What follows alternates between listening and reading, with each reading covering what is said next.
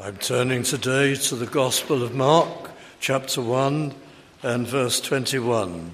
Mark 1, verse 21.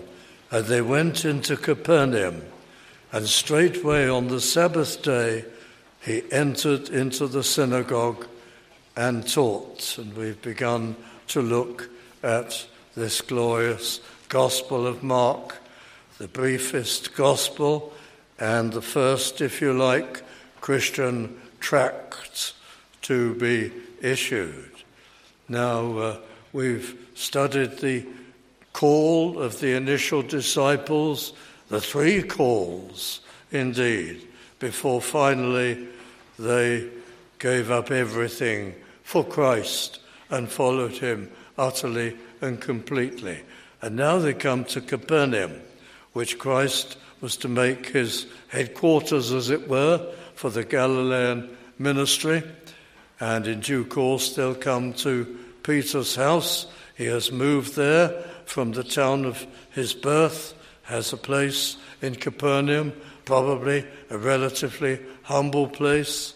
And we look at, as we begin our thinking in verse 21, they went into Capernaum and straightway on the Sabbath day entered into the synagogue and taught. And they were astonished at his doctrine, for he taught them as one that had authority and not as the scribes. He's going to be teaching repentance and remission of sin. He will expound the scripture and unfold it to them, and he will do so as one, well, he was the author of scripture and, of course, knew it through and through, and he expounds it in such a way as they had never heard before. But I want to come down to this 23rd verse, and my first heading will be Capernaum, a city of nominals, a city of nominal believers, nominal worshippers, scrupulous in following their Jewish worship, but with no life in the soul. No doubt there were a minority, a number of people who earnestly believed and followed after God, but mostly they were to be one of the three condemned, unrepentant cities that rejected the miracles and the works of Christ.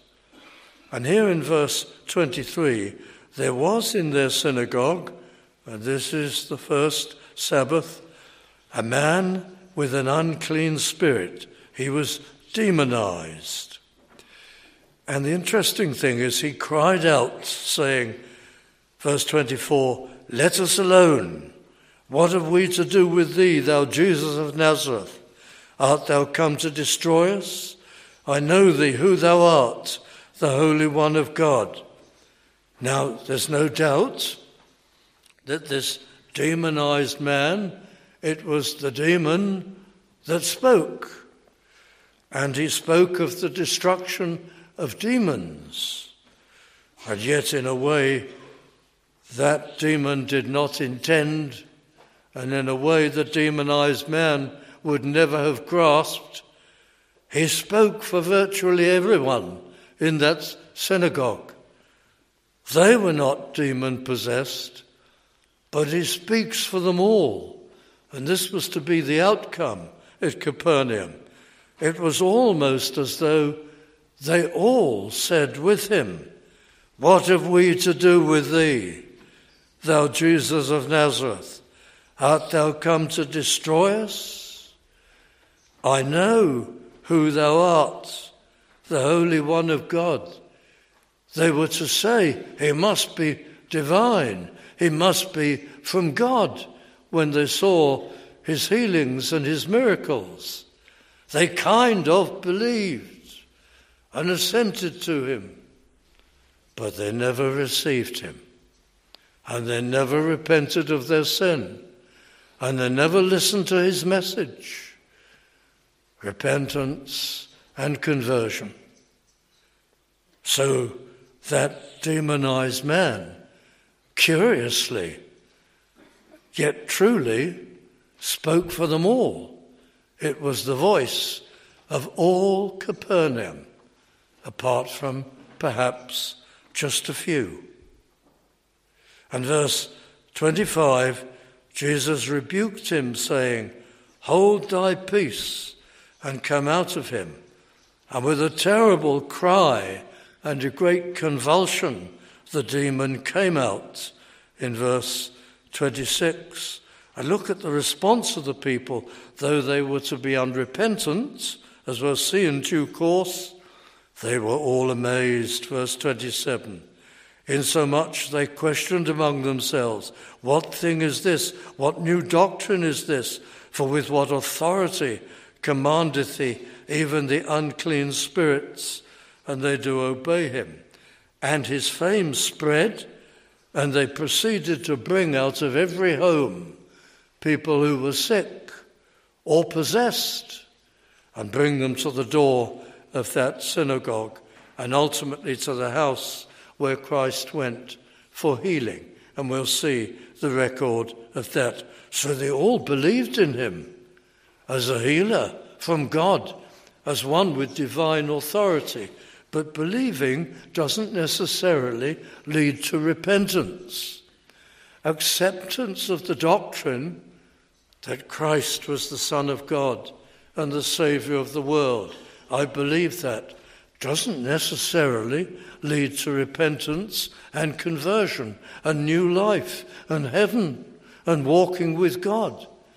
And perhaps we have friends here who come week after week, and you come because you believe in the Christian faith and the Christian message, and you assent to the person of Christ. But perhaps, like the population of Capernaum, that largely fishing town on the north coast of Galilee, and yet rich town because so many tradespeople passed through it, was a place of thriving trade. But the people never repented, and they never turned, and they are to be condemned. Christ will ultimately say to them, along with two other cities, that if the miracles that had been done in Capernaum had been done in Gentile Sodom years before, they would have repented, and totally and sincerely and utterly. But these great miracles were done in Capernaum, and they would not repent. And Christ said, "It will be harder in the day of judgment for you than for Sodom." And so it is here. But I was in the tabernacle. I sat in the gallery or downstairs week after week, and I believed, but never repented and never yielded and were never converted. So Capernaum, the city of nominals, and that's what we're reading about at the beginning of the ministry of Christ. Look at these words here. I go on. I'm going to come back to Simon's wife's mother, but verse 32, at even, this is the evening of that same Sabbath, when the sun did set, they brought unto him all that were diseased, and them that were possessed with devils. And all the city was gathered together. There were about 2,000 inhabitants of Capernaum, plus tradesmen. And verse 34, and he healed many. Yes, but Luke is very specific. He healed all. No one was unhealed. There was not one sick or demonized person left unhealed in Capernaum at the end of that Sabbath. That is astonishing. And he healed many, all that were sick of diverse diseases, the most dramatic healings, and cast out many devils. That was a great sign. Before the coming of Christ, there seems to have been a sudden and a marked upsurge in demon possession. I won't go into that right now, but one of the highlights of the compassionate ministry of Christ was the casting out of demons. And he announced to the crowds that this was a special sign of his divinity, of his messianic power. If I, with the finger of God, he said, cast out demons, it was one of the messianic signs that he, as he alone could do, would cast out demons. And after the ministry of Christ, there was virtually no more possession at all among the Jews.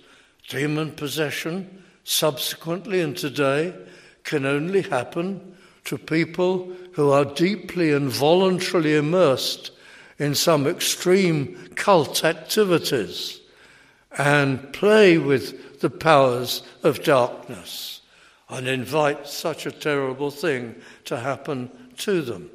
But involuntary possession by demons was ended with the ministry of Christ. It's one of the messianic signs. But here is the first demon-possessed person in Capernaum to be healed. And in verse 33, 34, we're looking at how he healed very many. Well, going back to the healing of the demonized man, verse 26, when the unclean spirit had torn him and cried with a loud voice, he came out of him, and they were all amazed. Now, I want to spend a little while before we proceed with this, establishing and proving to you something of enormous importance, and that is that the miracles of Christ were not only signs of his divinity, not only evidences of his great compassion and mercy, but they were also pictures, we often say this, pictures of his saving work. The physical miracles pictured what Christ does in the souls of those who are converted and saved. Now, there are many people who don't understand this and say, well, yes, I can understand that parables have a message. That's what they were for. But miracles, that if Christ literally performed a miracle, it also has features that parallel personal conversion, repentance and faith and newness of life. Yes, but that's a fact. The miracles all teach. Now, for those of you who are older, who studied Chaucer at school and the Canterbury Tales, you may have studied the last of the Canterbury Tales, the Parson's Tale. Chaucer was quite remarkable in his sympathy for the Lollards. In the 14th century there was Wycliffe ministering. There was the Church of Rome with all its superstition and its false doctrine and its nonsense. And there was at the same time Wycliffe, the morning star of the Reformation, teaching the pure gospel, justification by faith alone, and sending out his poor preachers, most of whom would travel through the land. Some would settle in a particular place and be an independent preacher and preach the gospel.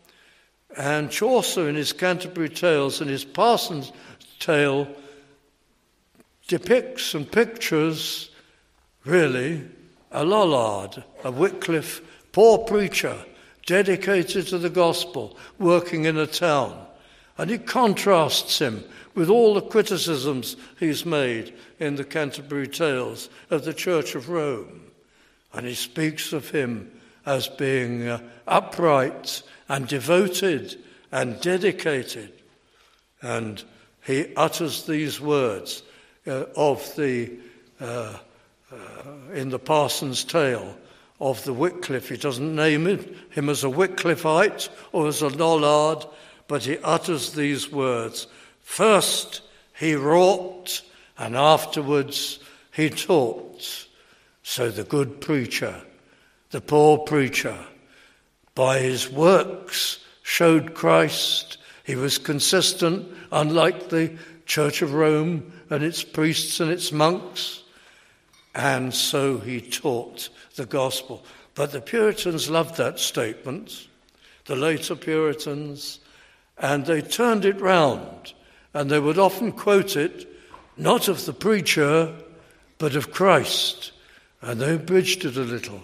And it became a Puritan epithet, speaking of Christ. So as he wrought, so he taught. And they applied it to the parables. As he worked the miracles, so he was teaching through them the gospel. Now, how do we prove that? There are many ways to do it, and I'm going to take you to just one or two passages, because if we can print this on our minds, it's very precious. The miracles teach the gospel. And I turn you first to connection number 1, and it'll be in Mark's Gospel here, chapter 2, and I read verses 3 to 5. This won't take long. And they come unto him, bringing one sick of the palsy, which was born of 4. And when they could not come nigh unto him for the press, you know this event, they uncovered the roof where he was, and when they had broken it up, they let down the bed wherein the sick of the palsy lay. When Jesus saw their faith, he said unto the sick of the palsy, Son, thy sins be forgiven thee. Now this is obvious, that this miracle is going to depict the forgiveness of sin and the making whole of the soul, because in this case, the Lord actually says it, thy sins be forgiven thee.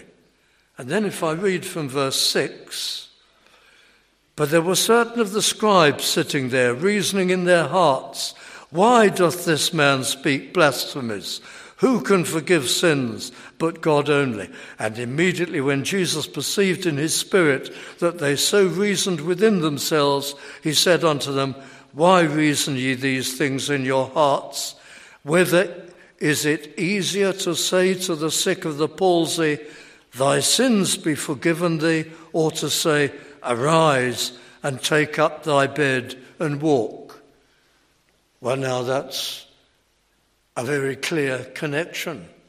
The miracle parallels and corresponds with the work of forgiveness and renewal. So the parable, the miracle, teaches conversion. It's a picture of repentance and forgiveness and conversion. And then I take you on to Mark 5 very briefly. We'll be quite speedy with these. It's so important. And I read verse 25 of Mark 5. A certain woman which had an issue of blood 12 years and had suffered many things of many physicians and had spent all that she had and was nothing bettered but rather grew worse, when she had heard of Jesus, came in the press behind and touched his garment. For she said, If I may touch but his clothes, I shall be whole. And straightway the fountain of her blood was dried up. And Christ, knowing that blessing had gone out of him, he said at the end of verse 30, Who touched my clothes? But the woman came and told him what she'd done, verse 33. And in verse 34, Christ says to her, Daughter, thy faith hath made thee whole. Go in peace and be whole of thy plague. So there Christ makes it clear that her touch was a demonstration and a picture of faith, and her being made whole was the consequence. And many of the miracles of Christ, the word faith is brought in to show that parallel. And you see it there. Now I'm going to turn you to the Gospel of John for a few moments. And this is chapter 6 of the Gospel of John. And I read verses 1 to 6. It is so important to prove these things. After these things, Jesus went over the Sea of Galilee, which is the Sea of Tiberias. And a great multitude followed him, because they saw his miracles which he did on them that were diseased. And he went up into a mountain, and there he sat with his disciples. And a great company came to him, verse 5. And he says to Philip, "Whence shall we buy bread that these may eat?" There were 5,000 men, and probably as many women and children, at least 5,000 people. Verse 6, and this he said to prove Philip, for he himself knew what he would do. Then I read verse 11, because loaves and fishes have been produced, 5 loaves and 2 fishes. Verse 11, Jesus took the loaves, and when he had given thanks, he distributed to the disciples, and the disciples to them that were set down, and likewise of the fishes as much as they would. When they were filled, the whole multitude and crowd, the feeding of the 5,000 plus people. But then, go to the following passage in verse 48 of that chapter 6. And almost immediately afterwards, there had been a long argument with the Pharisees who were observers of these things. Almost immediately afterwards, Christ says this, verse 47, "Verily, verily, I say unto you, he that believeth on me hath everlasting life. I am that bread of life." Now, yes, they'd just been talking about Moses and the bread from heaven, but immediately this follows, the feeding of the 5,000. I am that bread of life. Your fathers did eat manna in the wilderness, but I am the true bread, he says to them. And you can read down to verse 51. I am the living bread which came down from heaven. If any man eat of this bread, he shall live forever. And the bread that I give, and so on.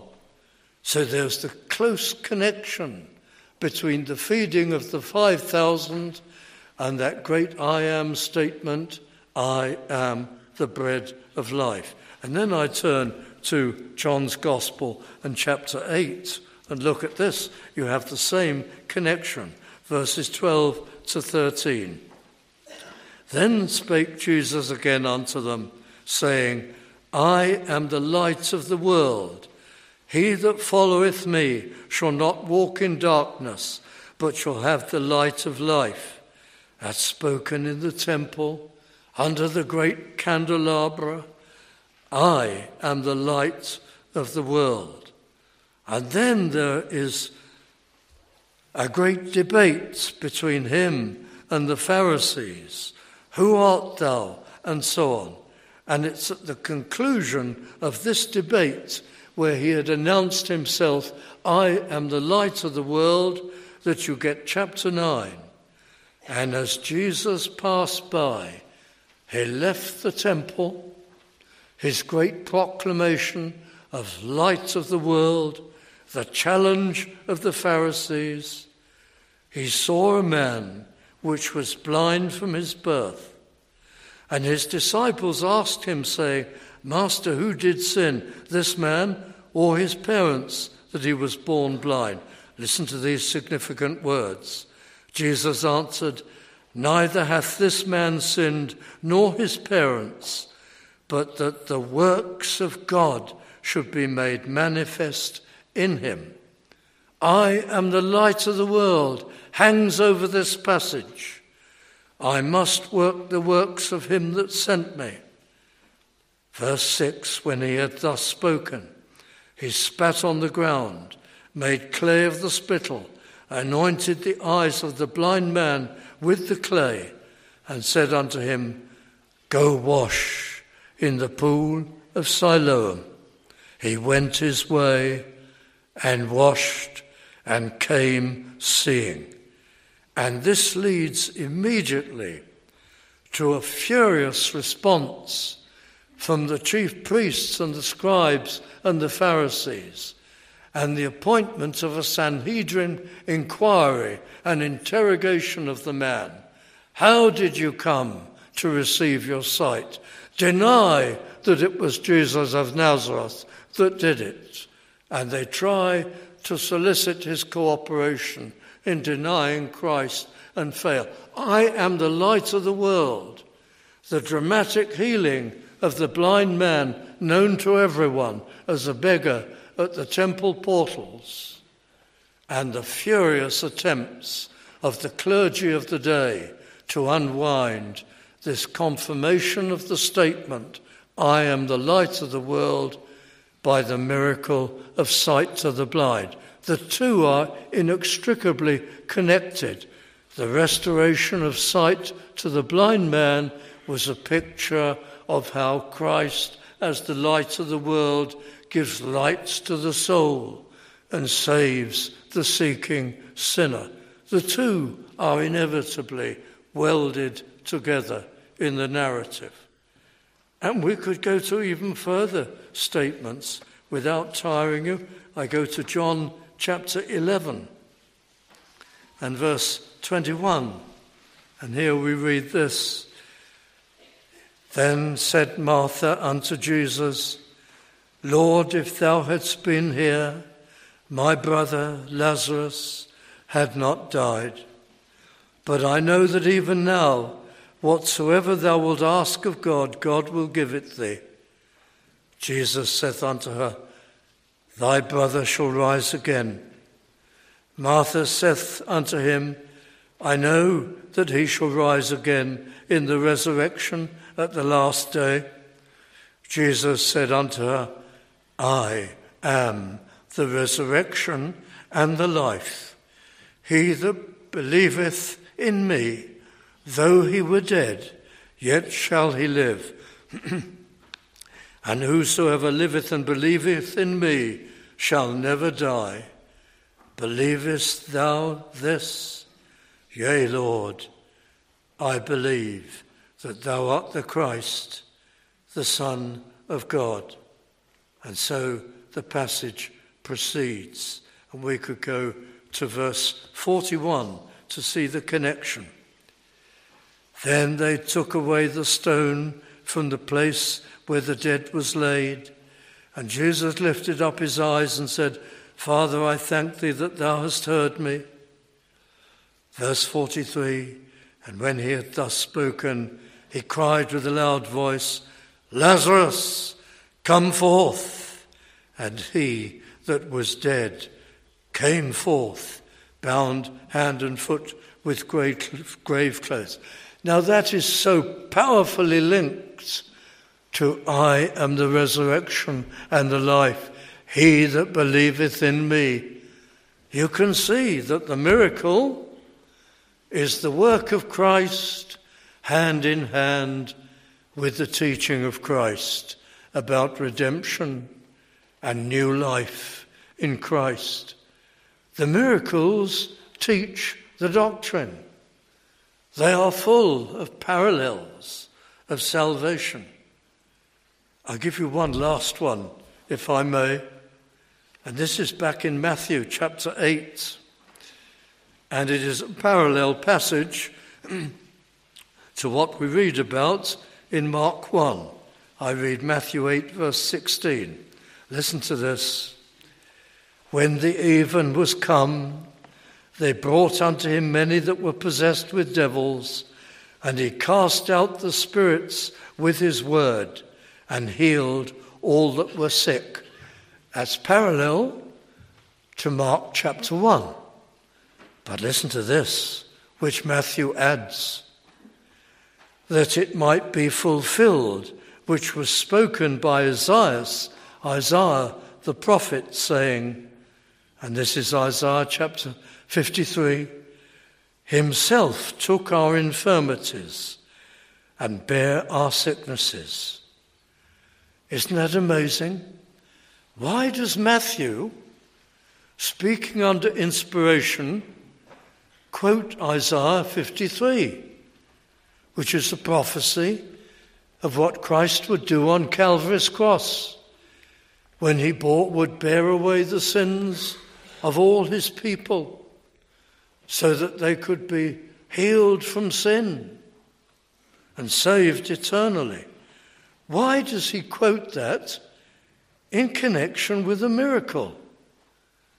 The miracle of healing in Capernaum, when the people were at the door there and all who were possessed had the demons cast out, and all who suffered from various illnesses were wonderfully healed, is said to be a fulfillment of Isaiah 53. But surely it isn't. The fulfillment of Isaiah 53 took place on the cross of Calvary when Christ died for our sins. What is Matthew doing? But he's speaking under inspiration, saying that the miracle was a fulfillment. Well, yes, it was. The miracle wasn't the ultimate fulfillment, but the miracle was in itself a picture of Christ's redeeming work. The casting out of demons and the healing of the sick paralleled what Christ would purchase for souls when he suffered and died on Calvary. So the connection is there. Matthew may just as well be saying to us, when you hear about these healings, think of their message. They are not only compassionate, miraculous healings, but they are an exposition of how Christ will set free souls and convert men and women through his shed blood and his atoning death. The connection is made solidly between the two things. And in ever so many similar passages I could bring before you to demonstrate and show that all the miracles picture the way of salvation. It is precious. We never let it go. Our time is out. I'll give one example in closing. It's down here in verse 29 of Mark chapter 1. With this we come to conclusion. Forthwith, when they were come out of the synagogue, they entered into the house of Simon and Andrew. Simon had bought a house, maybe a little more than a shack, a fisherman's shack, who knows? Might have been a little better than that. He seems to have co-owned it or shared it with Andrew, his brother.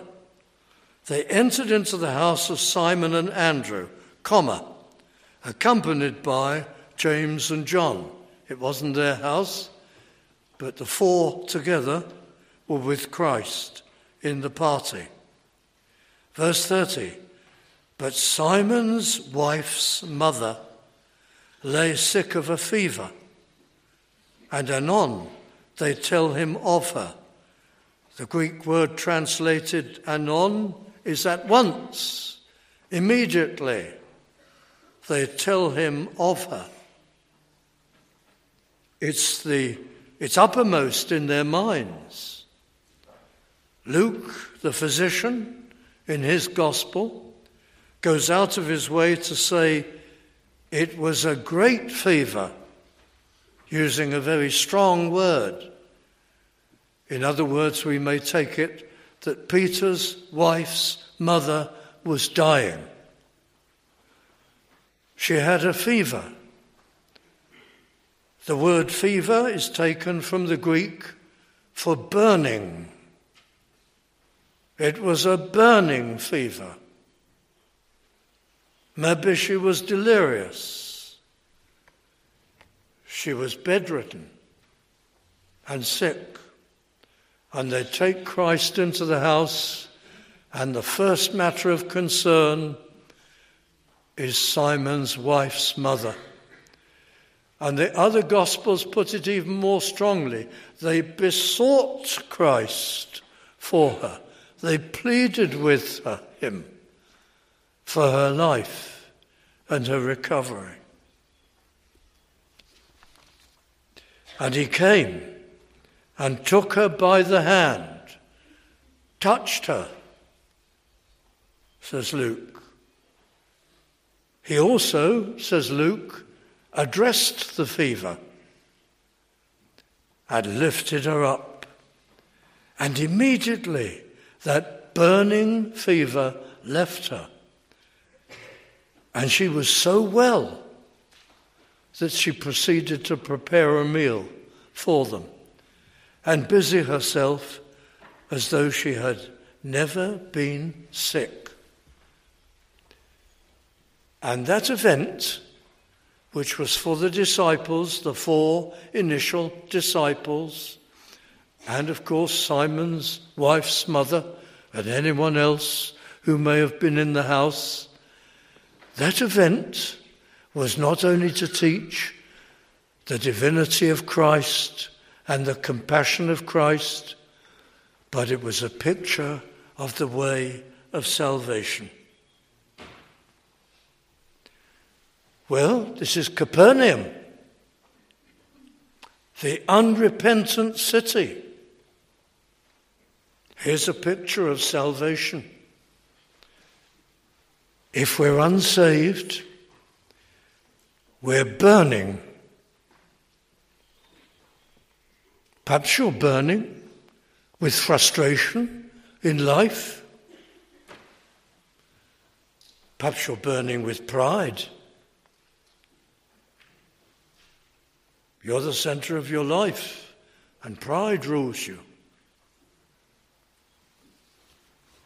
Perhaps you're burning with covetousness and desire. I want so many things. I want this. I want that. I'll spend all my effort to get it. That and that alone will make me happy. Perhaps you're burning with ambition. Burning. Fatally burning. Burning up in this life. You're bedridden. Nothing for God. No activity toward Him. No real heartfelt worship. No prayer. No service. No study of Him. But Christ is here. And they beseech Him. And He reaches out to her and touches her. He identifies with her. If we come to Him, He's identified with us. He's come into this world. He's gone to Calvary's cross. There He called out to His Father, "Put the sin of this man and this woman upon me, and I will suffer it in their place. I will suffer their punishment." There's no more wonderful identification than that. Symbolized here by the touch of Christ. And He takes her by the hand and raises her up. What a picture of conversion. I'm raised up to newness of life. I find my heart filled with love for God. I have a new nature, and I now know Him and walk with Him.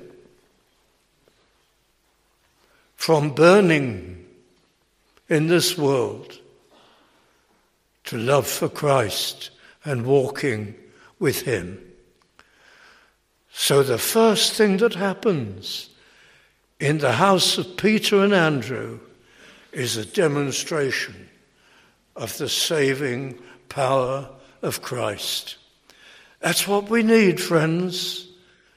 Don't be a dweller in Capernaum. You worship, you kind of believe, you've never repented, never been cured of the burning, never been given life. That's what this gospel will be all about.